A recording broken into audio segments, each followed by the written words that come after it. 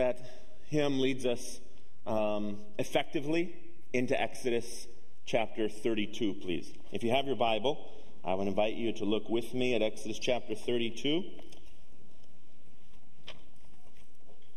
You can be seated. As you turn to Exodus 32,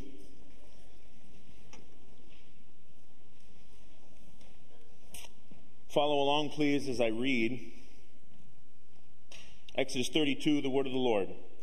When the people saw that Moses delayed to come down from the mountain, the people gathered themselves together to Aaron and said to him, "Up, make us gods who shall go before us. As for this Moses, the man who brought us up out of the land of Egypt, we do not know what has become of him." So Aaron said to them, "Take off the rings of gold that are in your ears, the ears of your wives and your sons and your daughters, and bring them to me." So all the people took off the rings of gold that were in their ears and brought them to Aaron. He received the gold from their hand and fashioned it with a graving tool, made a golden calf. And they said, "These are your gods, O Israel, who brought you up out of the land of Egypt." When Aaron saw this, he built an altar before it. And Aaron made a proclamation and said, "Tomorrow shall be a feast to the Lord." And they rose up early the next day and offered burnt offerings and brought peace offerings. And the people sat down to eat and drank and rose up to play. The Lord said to Moses, "Go down, for your people whom you brought up out of the land of Egypt have corrupted themselves. They have turned aside quickly out of the way that I commanded them. They have made for themselves a golden calf and have worshipped it and sacrificed to it and said, 'These are the gods, O Israel, who brought you up out of the land of Egypt.'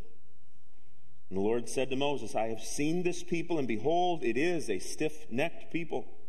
Now therefore let me alone, that my wrath may burn hot against them, and I may consume them, in order that I may make a great nation of you.'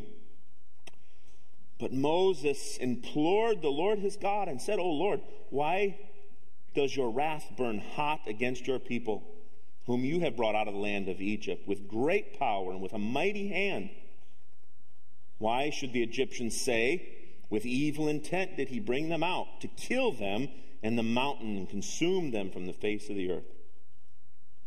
Turn from your burning anger.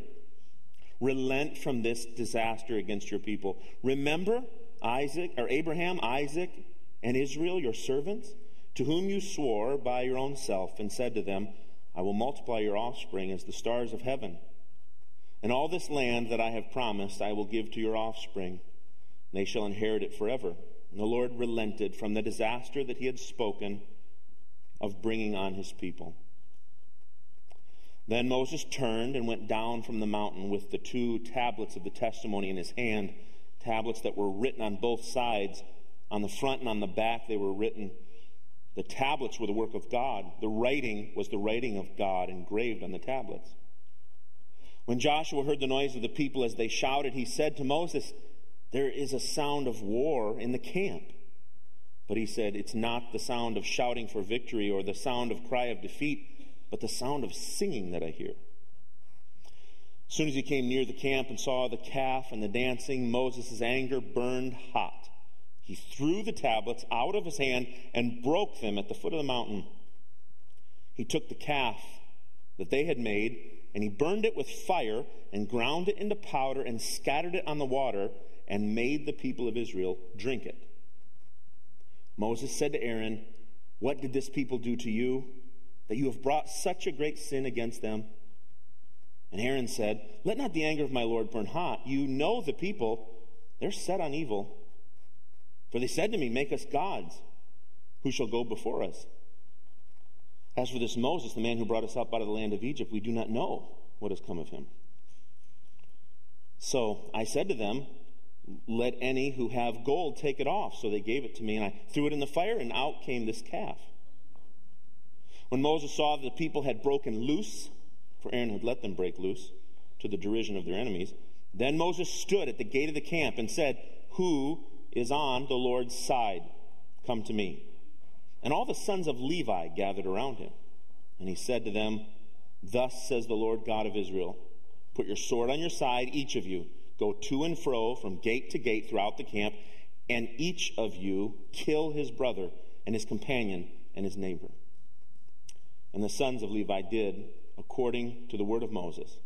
And that day about 3,000 men of the people fell.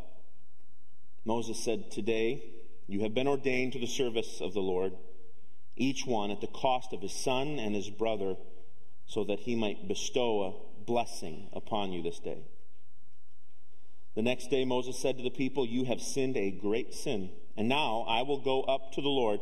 Perhaps I can make atonement for your sin. So Moses returned to the Lord and said, alas, this people has sinned a great sin. They have made for themselves gods of gold. But now if you will forgive their sin, but if not, please blot me out of the book that you have written.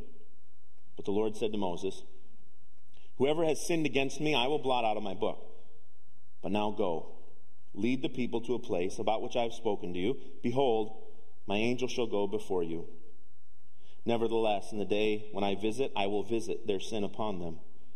Then the Lord sent a plague on the people, because they made the calf, the one that Aaron made. This is the word of the Lord. Would he add his blessing and teaching it to us this morning? Children, you can be dismissed to Children's Church. The rest of you, hold your spot in Exodus 32. And then would you turn your Bibles to 1 Corinthians chapter 10. Paul picks up on two accounts from the Exodus. One of them is the one we just read. And in 1 Corinthians chapter 10, verse 1 through 5, Paul is warning the church about a very dangerous type of sin. And he says this in 1 Corinthians 10:1, I do not want you to be unaware, brothers. Our fathers were all under the cloud. They all passed through the sea. They were all baptized into Moses in the cloud and into the sea. All ate the same spiritual food. They drank the same spiritual drink. For they drank from the spiritual rock that followed them. And the rock was Christ. Nevertheless, with most of them, God was not pleased, for they were overthrown in the wilderness.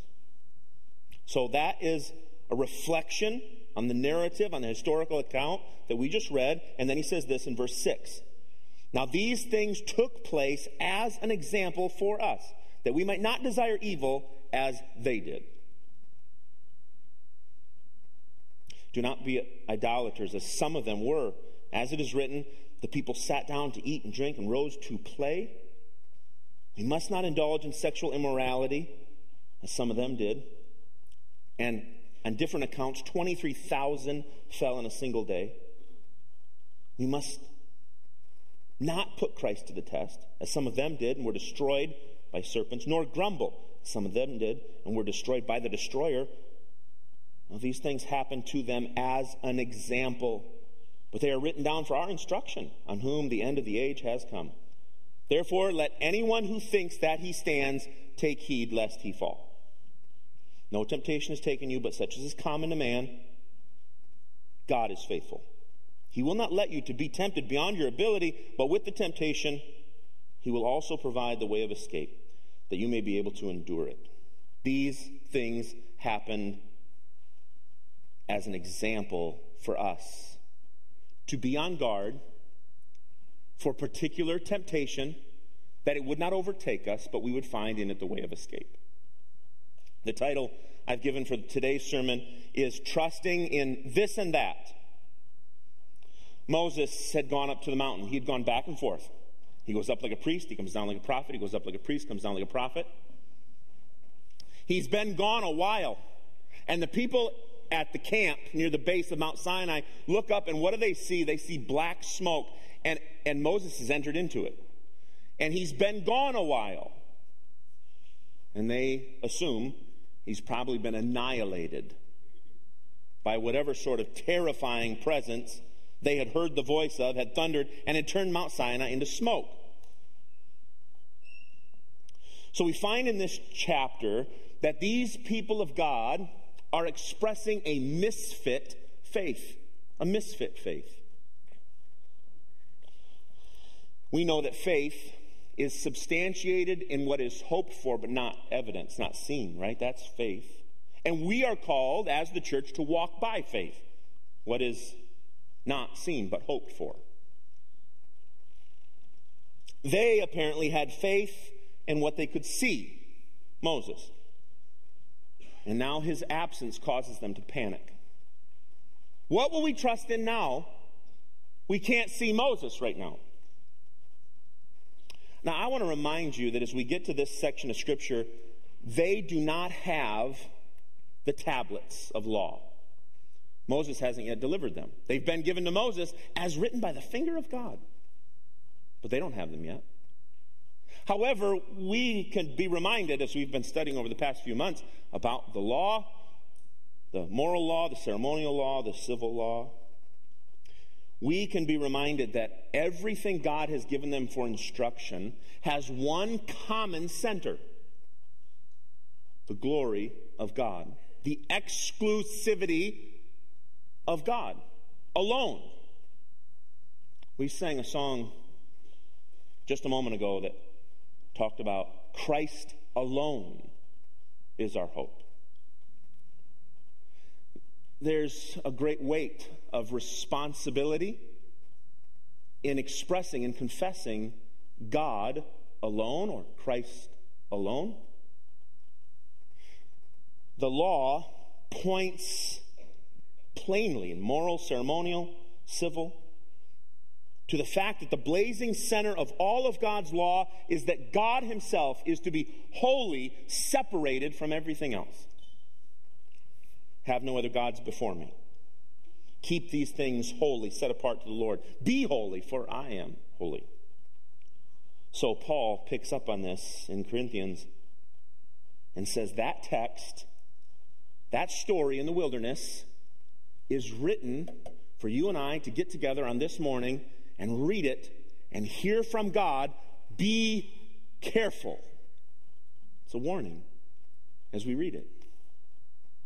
I'm thankful Corinthians does that. Corinthians says, this story is for you to be warned about a very real danger. Because, see, sometimes we come to the Bible and assume every story is for us. You know that happens, and it's not good. Do you know that happens? We treat every verse of the Bible like it's really about my life. And then we try to make some sort of weird applications of it. Like, oh, this is super cool for parenting. Well, if that's not a verse about your parenting, then it's not a verse about your parenting. Okay? It's not to say we can't make a variety of applications, but sometimes we come to the Bible and we're like, what does this have to do with me? Here, it very clearly has to do with us, a warning. And that warning has to do with a very urgent kind of sin, a very dangerous temptation. I'm going to say this part right here. I want you to pick it up, okay? Because it's going to come up again and again. What we are being warned against right now is a kind of danger that exists in the church to be syncretistic in our faith, in our trust, in our worship. Syncretistic. Now that word matters. I have to just explain the word. I can't find a different word. It would be less. So let me just explain what it means. To synchronize. To have multiple things operating together. That's what happened in the wilderness. They trusted in this and that. Ultimately, they wanted to trust in whatever was easiest to trust in that they could see. Here's what I'm going to suggest over the next few moments. What happens in Exodus 32 is not Israel taking an opportunity to declare some sort of independence from God. They could have at this moment just become atheists. They didn't do that. They could have said, oh, Moses is gone, and he's the guy that keeps telling us we have to follow one God alone. Now he's gone, so what do we want to be? You want to believe in no gods? Okay, let's do that. They didn't do that. They didn't do that. They didn't even do polytheism. That's to have a bunch of gods. They did not even do that.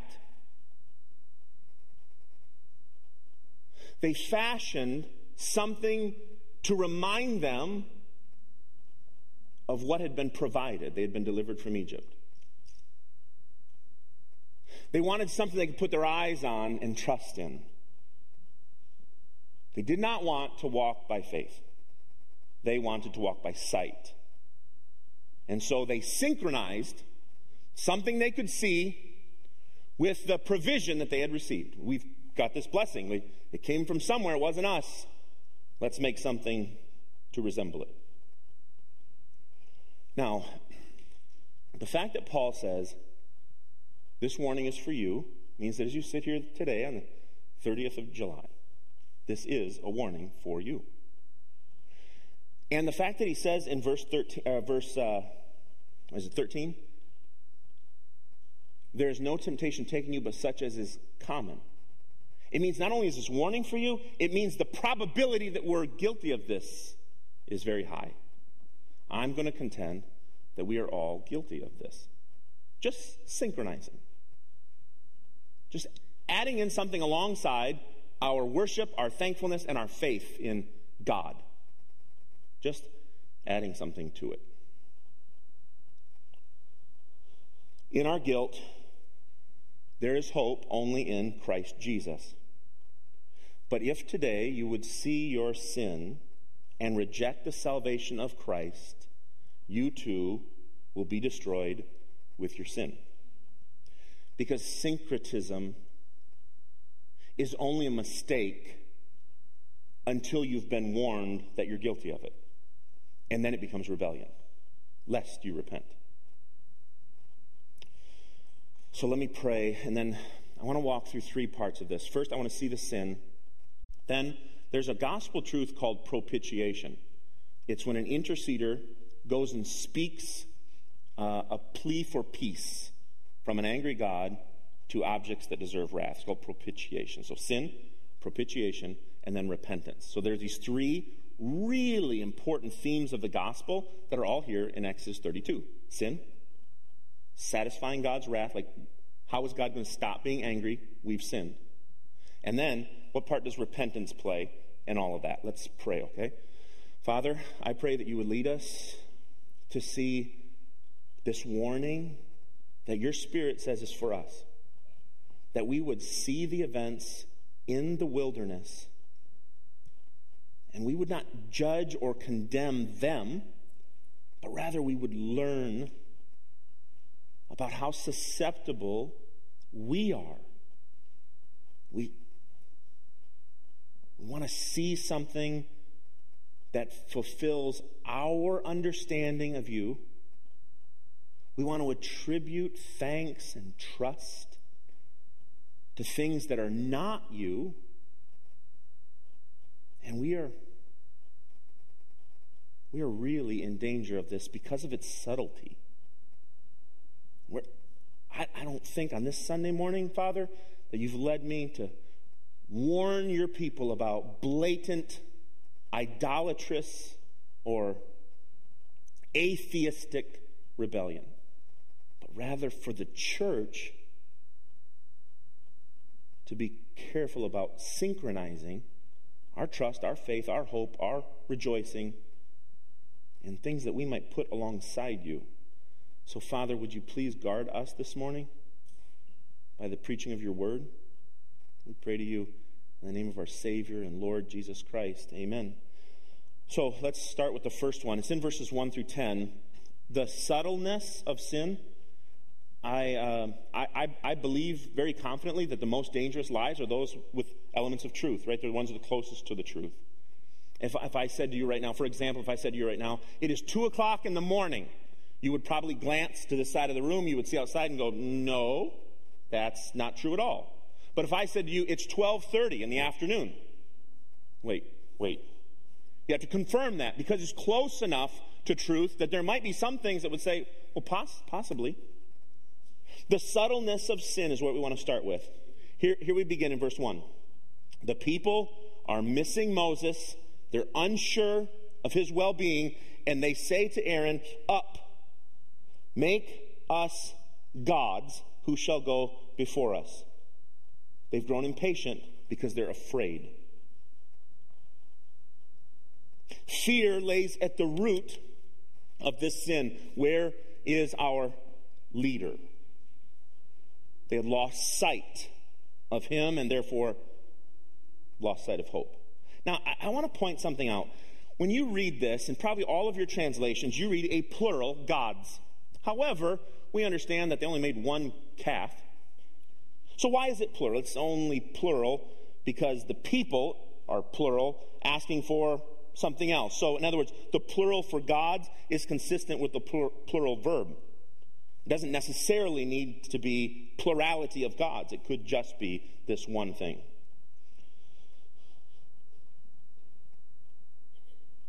They would not accept what we would say is imageless worship. That's one of the commands. Do not make a graven image. That makes something that you need to see to believe. We're going to get to that later. They wouldn't accept imageless trust. Remember later in Samuel when they said, we need a human king? Who's leading us? God. Nah. No, is there somebody tall in the camp? Somebody we could all see? We'll take that. And they choose out Saul, which was a mistake. So now they say, who's leading us? Well, God, Yahweh. Well, I was okay when it was God leading Moses. Now I don't know. I don't know. I need a God with a face. I wonder if that's you. Do you find yourself more comforted when the thing you trust in is visible? Even if that thing is really not very trustworthy. Like it's kind of crummy provision. But you're like, at least I can see it. I wonder if you would say that. That might be me sometimes. So this Moses, the man who brought us up out of the land of Egypt, he's not around. So they don't regard their redemption as really being from Yahweh. And so they say, make us gods. And Aaron does a couple of things. First of all, he collects the gold, throws it into the fire, and gets his graving tools. That's important for what he tries to excuse later. Gets his graving tools and makes a golden calf. A calf is the word egal. It literally means a young bull in its full strength. So I wonder what you see when you hear, and they made this golden calf. You're like, oh, calves, they're neat. This is not meant to be neat, cute, domesticated. This is meant to be a bull in full strength. Not really old, not really young, just dangerous. Now, why did they require something so strong to be the image that they needed? Because they needed something that they could depend in. The bull is a symbol of strength and reproductive power. This is obvious from everything from Baal worship in Canaan, which is pretty popular throughout this whole region of the wilderness. And it continues today into Hinduism.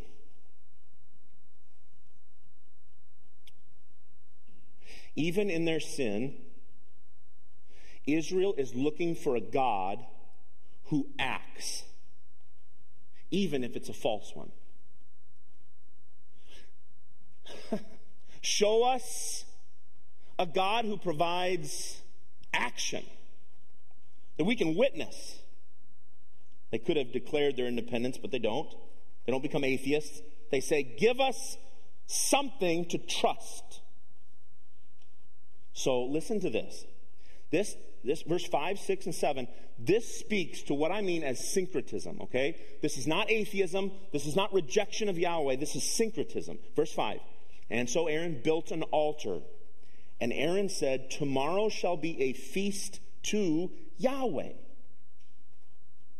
They haven't turned their back.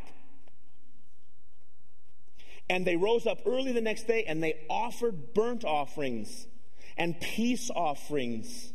And the people sat down, they ate and they drank and they rose up to play. By the way, it says it twice.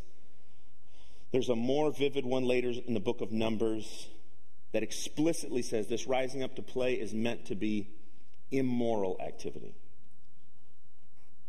But I wonder, Moses is gone, Aaron's at the bottom of the mountain.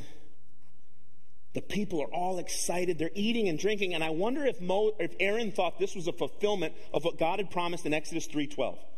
God had said, I'm going to take care of you. Even as you go through the wilderness, I'm going to provide feast for you. And Aaron might have looked at this day and said, God has provided. And the people ate and drank and rose to play. The punishment for this sin is absolutely destruction. You can see that in verse 7 through 10. The punishment for this sin is destruction. Let me make some applications of this point before moving on to the next one. Friend, when we get the nature of sin wrong, we get almost everything else wrong after it. And please understand that we are living in a culture, both churched and unchurched, that is trying to redefine the nature of sin. We live in a culture that is still content to maybe say something like, well, I really messed up, but nobody's perfect. And so we put all of our error into this category of accident. When we get the nature of sin wrong, we get a lot wrong. What they did here was to ask for something they could see to trust in. And I don't know where you're tracking with this account, this narrative, but maybe you're thinking, is that all that bad?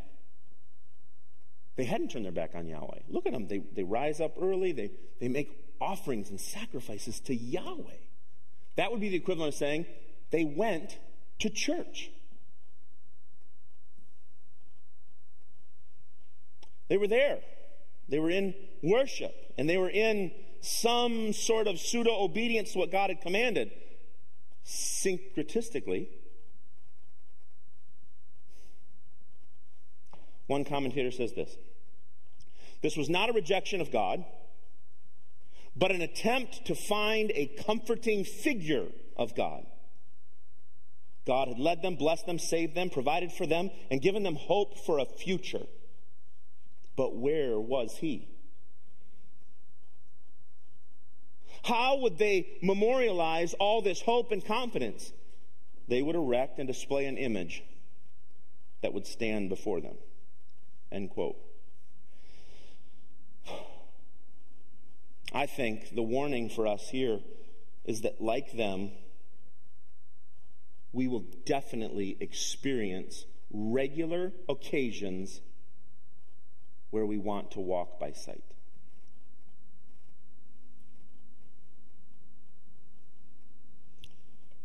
Let me give you an example. I've thought a lot about examples, and I have a handful. And quite honestly, I had prayed this morning that the Lord would guard me in the examples that I choose to use. And I've come to the conclusion this is a good one. In my office, there are 2 pieces of paper that are diplomas. One says that I accomplished my undergraduate in about 8 years. The other one says that I accomplished my graduate degree. And those 2 pieces of paper hang very near my desk while I write sermons every week. And I could choose to glance up at those pieces of paper and go, oh, yes, I can do this, and keep typing sermons. Or I could say, I know those pieces of paper there, but that doesn't really give me a lot of confidence. If it's not the Spirit of God working the Word of God through me, then I don't think we have a lot of hope. You see, in one way I would look up and I would say, oh, whew, good thing that's there. Now I can go preach the gospel. Another way I would say, I don't really care that that's there, lest God works, right? So I could be tempted to walk by sight. Show me something tangible that I can hope in. As the hand of God, of course. Next week, Lord willing, Pastor Josh is going to preach from Exodus 33. And part of the chapter of Exodus 33 is when Moses goes to God and he says, I'm not sure you're going to stick with us. We're not good. Can you show me yourself? You remember that? And he says, okay, I'll put you kind of in the cleft of these rocks and my glory will pass by. Why was Moses saying, I need to see something? Because he was afraid that God was going to abandon them in their sin. God was just going to say, I'm starting over. Which he had said he would do here. And he wouldn't break his promise. He's just going to start over with Moses. And Moses says, I think you might abandon us. You remember when Thomas wasn't there the first time Jesus showed up in the upper room? And what does Thomas, they give the account. They're like, listen, we have seen the resurrected Jesus. Yeah. What does Thomas say? This is when he gets the wonderful nickname, Doubting Thomas. Unless I can put my fingers into the piercings, I got to see it. Got to see it. What does Jesus say back to Thomas? Blessed are those who have not seen and yet believe. This is a real problem. This is a real problem for the people of God in the Old Testament. And I'm suggesting, friend, I'm suggesting it humbly, it's a real problem for us right now. Listen to how frequent this sort of syncretism is. Hosea chapter 4 says this, my people inquire of a piece of wood. Their walking staff gives them oracles. A spirit of whoredom has led them astray, and they have left their God to go play the whore. They sacrifice on the tops of mountains. They burn offerings on hills under oaks, poplar, and terebinth because their shade is good. They need something they can see to lead them.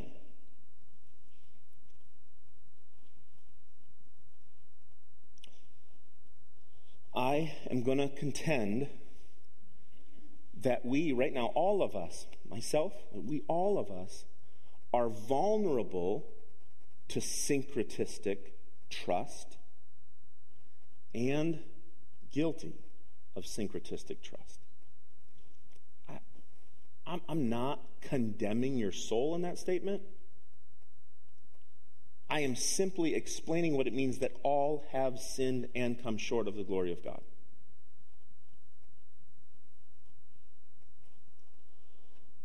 So what would we say when we're walking by faith and not by sight?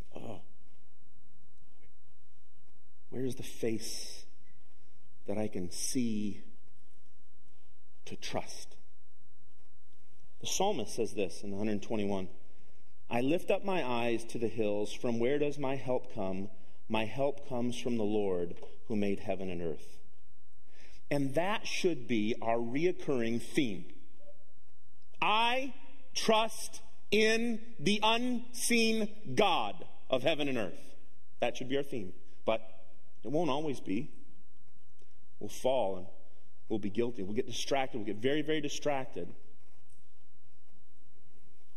Some of you have been raised with outstanding parents. Praise God for good, God-fearing, gospel-proclaiming parents, right? And there may come times in your life where you say something in your deepest soul like, where will my help come from? And you might be tempted in that moment to say, Mom and Dad. They're good, God-fearing, gospel-proclaiming parents. They will be my help. And that might be easy and natural and totally familiar. But what happens when we don't say, my help comes from the Lord who made heaven and earth? Then, let's go on to our second point. Sinners need for propitiation. Verse 11 through 14. We have already read that the Lord's anger burned hot, but Moses implores the Lord his God. In his anger, he says, I'm just going to wipe this people from the face of the earth. The Lord could do that. He says, I won't wipe them all out. Moses, I'm going to start over with you. Moses, however, steps in between the sinful people and the righteous God and makes intercession. So he is operating this way, very much like a priest. He's come back up from the people, up to the presence of God, and he says, please don't destroy them. Now, friend, would you listen really closely to this next part? On what basis can Moses hope to influence the wrath of God to be appeased? Propitiation means burns hot, satisfied. Propitiation, it's appeased. On what basis does Moses think, if I point out these two things, it's our best hope of God's anger being satisfied? One's in verse 12, and the other is in verse 13. I want you to know, he doesn't say, wait, you're loving, you're gracious, you're merciful, you're good. He pleads with God on the basis of these two things. Look at verse 12. Why should the Egyptians be able to say falsely, with evil intent did he, that being God, bring them out to kill them in the mountain and consume them from the face of the earth? What will people say about you? That's the first basis for interceding and satisfying the wrath of God. What about your testimony? Second, verse 13. Remember Abraham, Isaac, Israel, that's Jacob, your servant, to whom you swore by yourself and said to them, I will multiply your offspring as the stars of the heaven. The land that I have promised, and I will give your offspring, I will give it to your offspring, and they shall inherit it forever. The first thing is, what will people say about you? The second thing is, what have you said you are going to do? There's no plea for, they didn't mean it. It was a mistake. There's no plea for, aren't you supposed to be loving? What about your testimony? And what about what you've promised? Verse 14, and the Lord relented from the disaster that he had spoken of bringing to his people. The faithfulness of God, his promises and his testimonies are what provide satisfaction or propitiation for his wrath. Ours is their sin and then some. When reading this story of Exodus 32, this historic account, we see that the penalty for the sin is death. However, as we read in verse 11 through 14, we see that intercession to God serves to satisfy his wrath and his anger. And I want to speak the hope of that intercession for us as we are sinners. Romans 3:23, I referenced a little earlier. For all have sinned and fall short of the glory of God. And we go on to 24. And are justified by his grace as a gift through the redemption that is in Christ Jesus, whom God put forward as the propitiation, the wrath-satisfying sacrifice. God put Christ forward to intercede for us and satisfy his wrath by his blood, to be received by faith.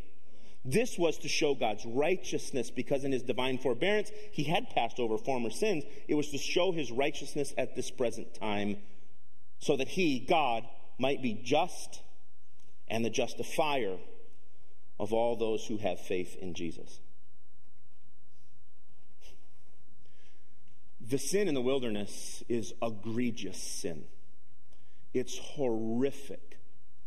It is that dangerous version of idolatry that doesn't just say, I'm turning my back on Yahweh. Let's see what else there is. Or, I'm turning my back on Yahweh. I don't want any gods. I want to be my own boss. It's not that. It's that subtle sin. It's that subtle sin. Oh, thank you, God, that you are sending Messiah and the law. Thank you, God, that you have given salvation to sinners by grace alone and baptism. Thank you, God, that you have given a gracious adoption as long as we do well. Those are all dangerous, pseudo, half-truth, syncretistic basis for trust. And I think that you and I are given a very kind warning about just how dangerous those subtle lies are. Lest we see ourselves guilty of that sin, but Jesus died on the cross.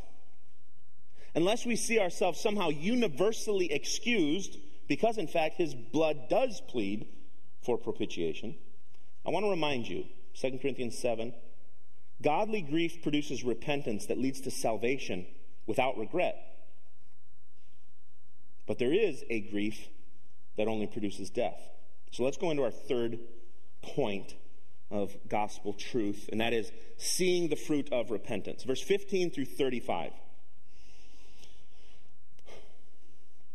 When John is doing the work of forerunning, he's telling the world, the Messiah is coming, I'm leading the way, the Messiah is coming.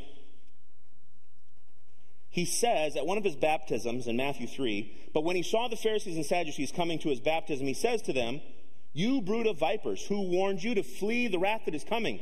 Bear fruit in keeping with repentance." I want you to understand repentance in that language. It's a tree. And I wonder if your tree is producing its seasonal fruit or not. So we have sin. We have the sacrifice of Christ interceding and propitiating, satisfying his wrath. But then we have repentance. Who showed you that you must produce repentance? I want to show you from this text, and I'm going to go quickly. I want to show you three things that this text reminds us that repentance is not. Just three things that repentance is not. Would you look with me at the first one in verse 19? Repentance is not better law-keeping. I think that one's very important to say and probably requires several moments to expound on. I don't have that time this morning. Repentance is not better law-keeping. Verse 19. As soon as he came near the camp and saw the calf and the dancing, Moses' anger burned hot, and he threw the tablets out of his hand and broke them at the foot of the mountain. We might be tempted to say, the people have sinned. What they need right now is the tablets. Better law-keeping wasn't what they needed. Better law-keeping was not going to atone for the sin they had committed. Better law-keeping was not going to guard them from committing this sin again the next day. Secondly, repentance is not regret. We see this one a lot, right? You see this one in your children. They're fighting in the other room. They're both telling you the other one is guilty. You come around the corner just in time to see a sin committed. And then they turn and see that you witnessed their sin, and they are immediately sorry because you witnessed the sin. I want you to see here that repentance is not regret. Look at what Moses does. He took the calf that they had made, he burns it in the fire, grounds it up to fine powder, scatters it on the water, and says, "Drink." No thanks. I don't want to drink that. You have to drink it. I really regret that we did it because now we're having to drink it. That's not repentance. Third, repentance is definitely not excuse-making. Repentance is definitely not excuse-making. Verse 21, Moses says to Aaron, what did this people do to you that you've brought such a great sin upon them? And Aaron said, look, you know these people. They just want to do bad. Right? This is not my fault. That is not repentance. The second thing Aaron says, and this is the one that even because you were following along closely as I read, you chuckled at this. So I said to them, if you have any gold, bring it here. I put it in the fire and voila. And we don't, that's preposterous. But there are versions of that you hear from time to time, or there are versions of that you say from time to time. This is not my fault. I was raised in syncretism. Syncretism seems like the thing that makes me most relevant in my culture. This is not my fault. Let me read for you then from this text what repentance is. Friend, repentance is changing sides. Repentance is changing sides. Verse 26. Then Moses stood at the gate of the camp and said, "Who is on the Lord's side? Come to me." And who did? The sons of Levi. That's all it says. The sons of Levi came over. Moses is standing there at one of the gates. People are just running licentiously in all sorts of evil. And Moses is like, stop. Who is on the Lord's side? Not Moses' side. Who's on the Lord's side? Remember last week I told you that the craftsmen who made the furniture would be filled with the Spirit? And we talked about, well, what does that mean? What does it mean they're going to be filled with the Spirit? It means they'll be given power to do or say what God commanded them to do or say.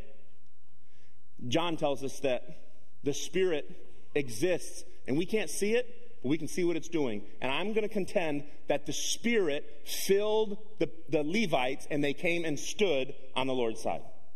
There's no other explanation. They weren't somehow genetically disposed to say, oh, yeah, we'll be on the Lord's side. But rather, the Spirit moved like the wind, could not be seen, but the effects are obvious. The Levites gather around Moses. And Moses says to them, "Thus says the Lord God of Israel, put your sword on your side. Each of you, go back and forth from this eastern to the western gate, north to south. Go back and forth and mow down your brothers and companions and neighbors."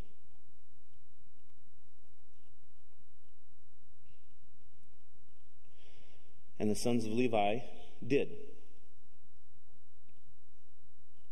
And on that day, 3,000 men fell.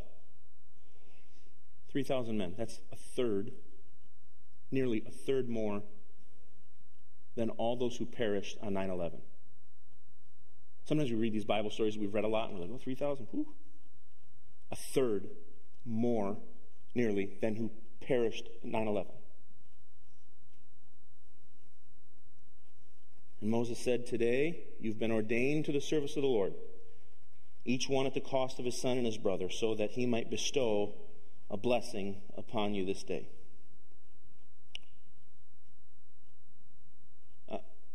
I know that the temptation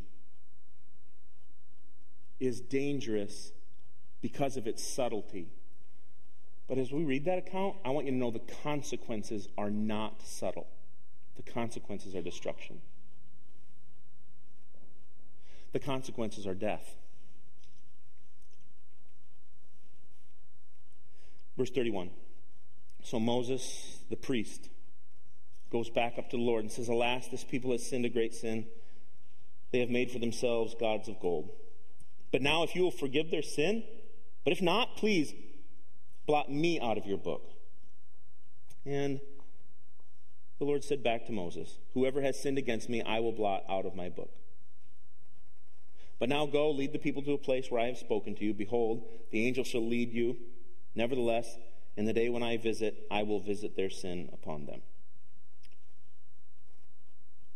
So, the danger that we all sit in, and I want to speak to, I want kind of the hairs in the back of your neck to stand up and you to say, "Lord, search me and see if there be this wicked way in me." I want you to be prayerful that way.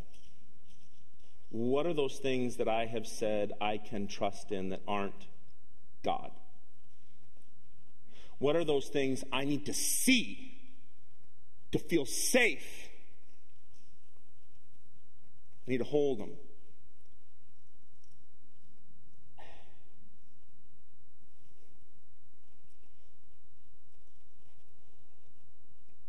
It's syncretism, and the penalty is death. Our sin is ever before the Lord.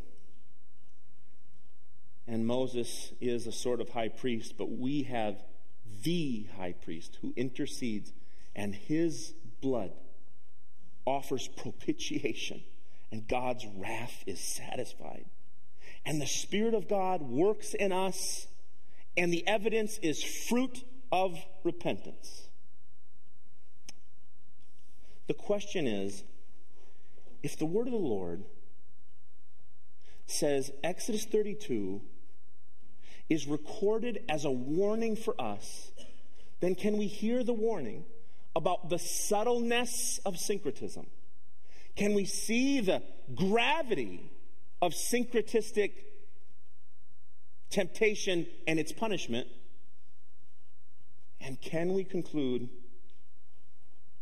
like the tax collector who went to the temple, forgive me, I am a sinner? And can we see Christ only as the wrath-satisfying propitiation for our sin of syncretism? And will we then be led by the Spirit when the question is asked, who is on the Lord's side? Who is going to say, God only, God alone? Will the Spirit of God lead us to say, no more syncretism, just Yahweh? Let me pray. Father, this plea is urgent to you. We live in a culture that has conditioned us to say, if we're going to fit in, we have to give our trust, our thanks, our faith, our appreciation to you and a bunch of other things. Father, that happens to us, that imposes on us, it pressures us, it persuades us. And so your word is good. It's given us this warning to look back into Exodus 32 and be cautioned, because there's no temptation taken us but such as is common to man. This is a reoccurring and common temptation. It's dangerous in its subtlety, and you have made a way of escape. So let us then delight ourselves in the Lord. Let us rely only on you. Trust only in you. Lean not on our own understandings. In all our ways acknowledge you, and have paths that are directed by you. So, Father, my prayer as one member of this church is that you would, by your Spirit, guard us, produce change of repentance in us. But then, Lord, thank you for the blessing of community that can have a zeal and a passion to not be syncretistic, but can invite and encourage and support and help each other, that we would avoid this temptation to your praise and your glory. Thank you for fathering us through your word and shepherding us this morning. In Jesus' name, amen. I would invite you to stand with me, please. We'll sing together.